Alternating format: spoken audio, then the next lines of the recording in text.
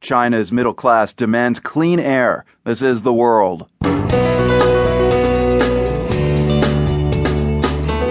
I'm Marco Werman. China has been spewing much more carbon dioxide into the air than we knew, and the pressure for China to clean up its act is growing both outside the country and in. There's a growing middle class that's also saying very vociferously, we don't want to have to breathe this stuff in. Stop it. Also, the presidents of China and Taiwan plan to meet for the first time in over 6 decades. Here's what one Taiwanese American makes of that. On the one hand, I think it's a good step forward, and on the other hand, it feels sort of like, wait, this hasn't happened yet?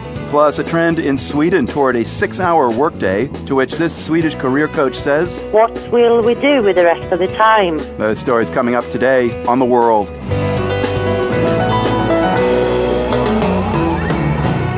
The World is brought to you by Lumosity, offering a 10-minute fit test to challenge memory, attention, and problem solving, with brain games to calculate baseline scores and build a personalized brain training program.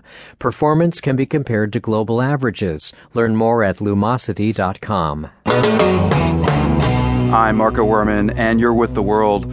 We're going to start off the show today talking about China. There's word today that the leaders of China and Taiwan are going to meet, something that hasn't happened since never, actually. We'll hear a personal take on that.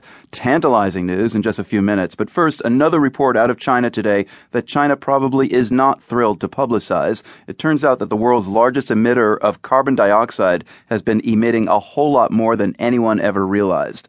Mary Kay Magstad was the world's Beijing correspondent for years. We asked her what she made of the fact that China now says it's burning 17% more coal than previously reported.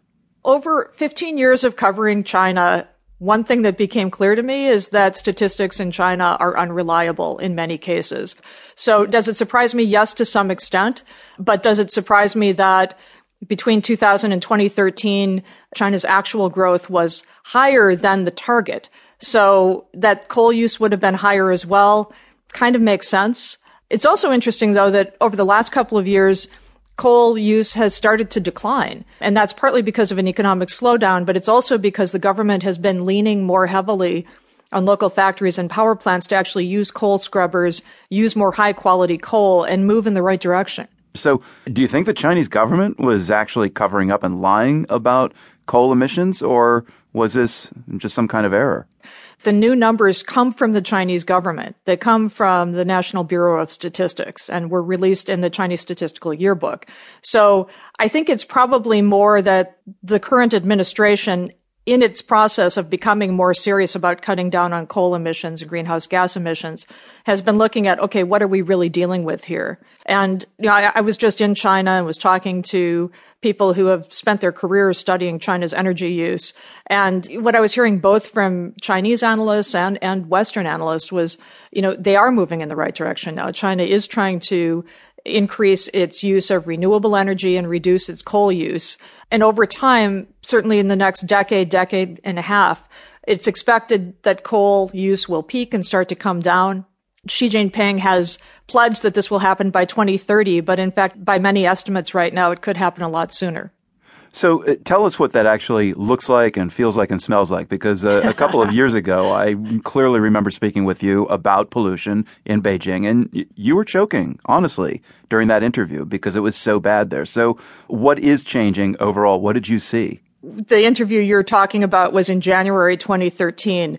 When, because of various weather patterns, there was a lot of pollution socked into Beijing, and it was double the maximum that usually is registered on pollution monitors, which is way, way, way, way, way above the maximum that the World Health Organization says anyone should have to breathe in. So yeah, I was choking. And there have been other days since then, and certainly before then, when pollution was bad, just not that bad. This takes a toll, no surprise, on people's health in China.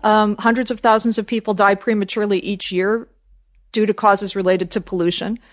And the government is starting to recognize that this is a human cost, it's an economic cost, it's a cost that China can't continue to pay as it moves forward. And as there's a growing middle class that's also saying very vociferously, we don't want to have to breathe this stuff in. Stop it. So how does all this news taint China, and for that matter, all the proceedings at the upcoming International Climate Summit in Paris later this month into December?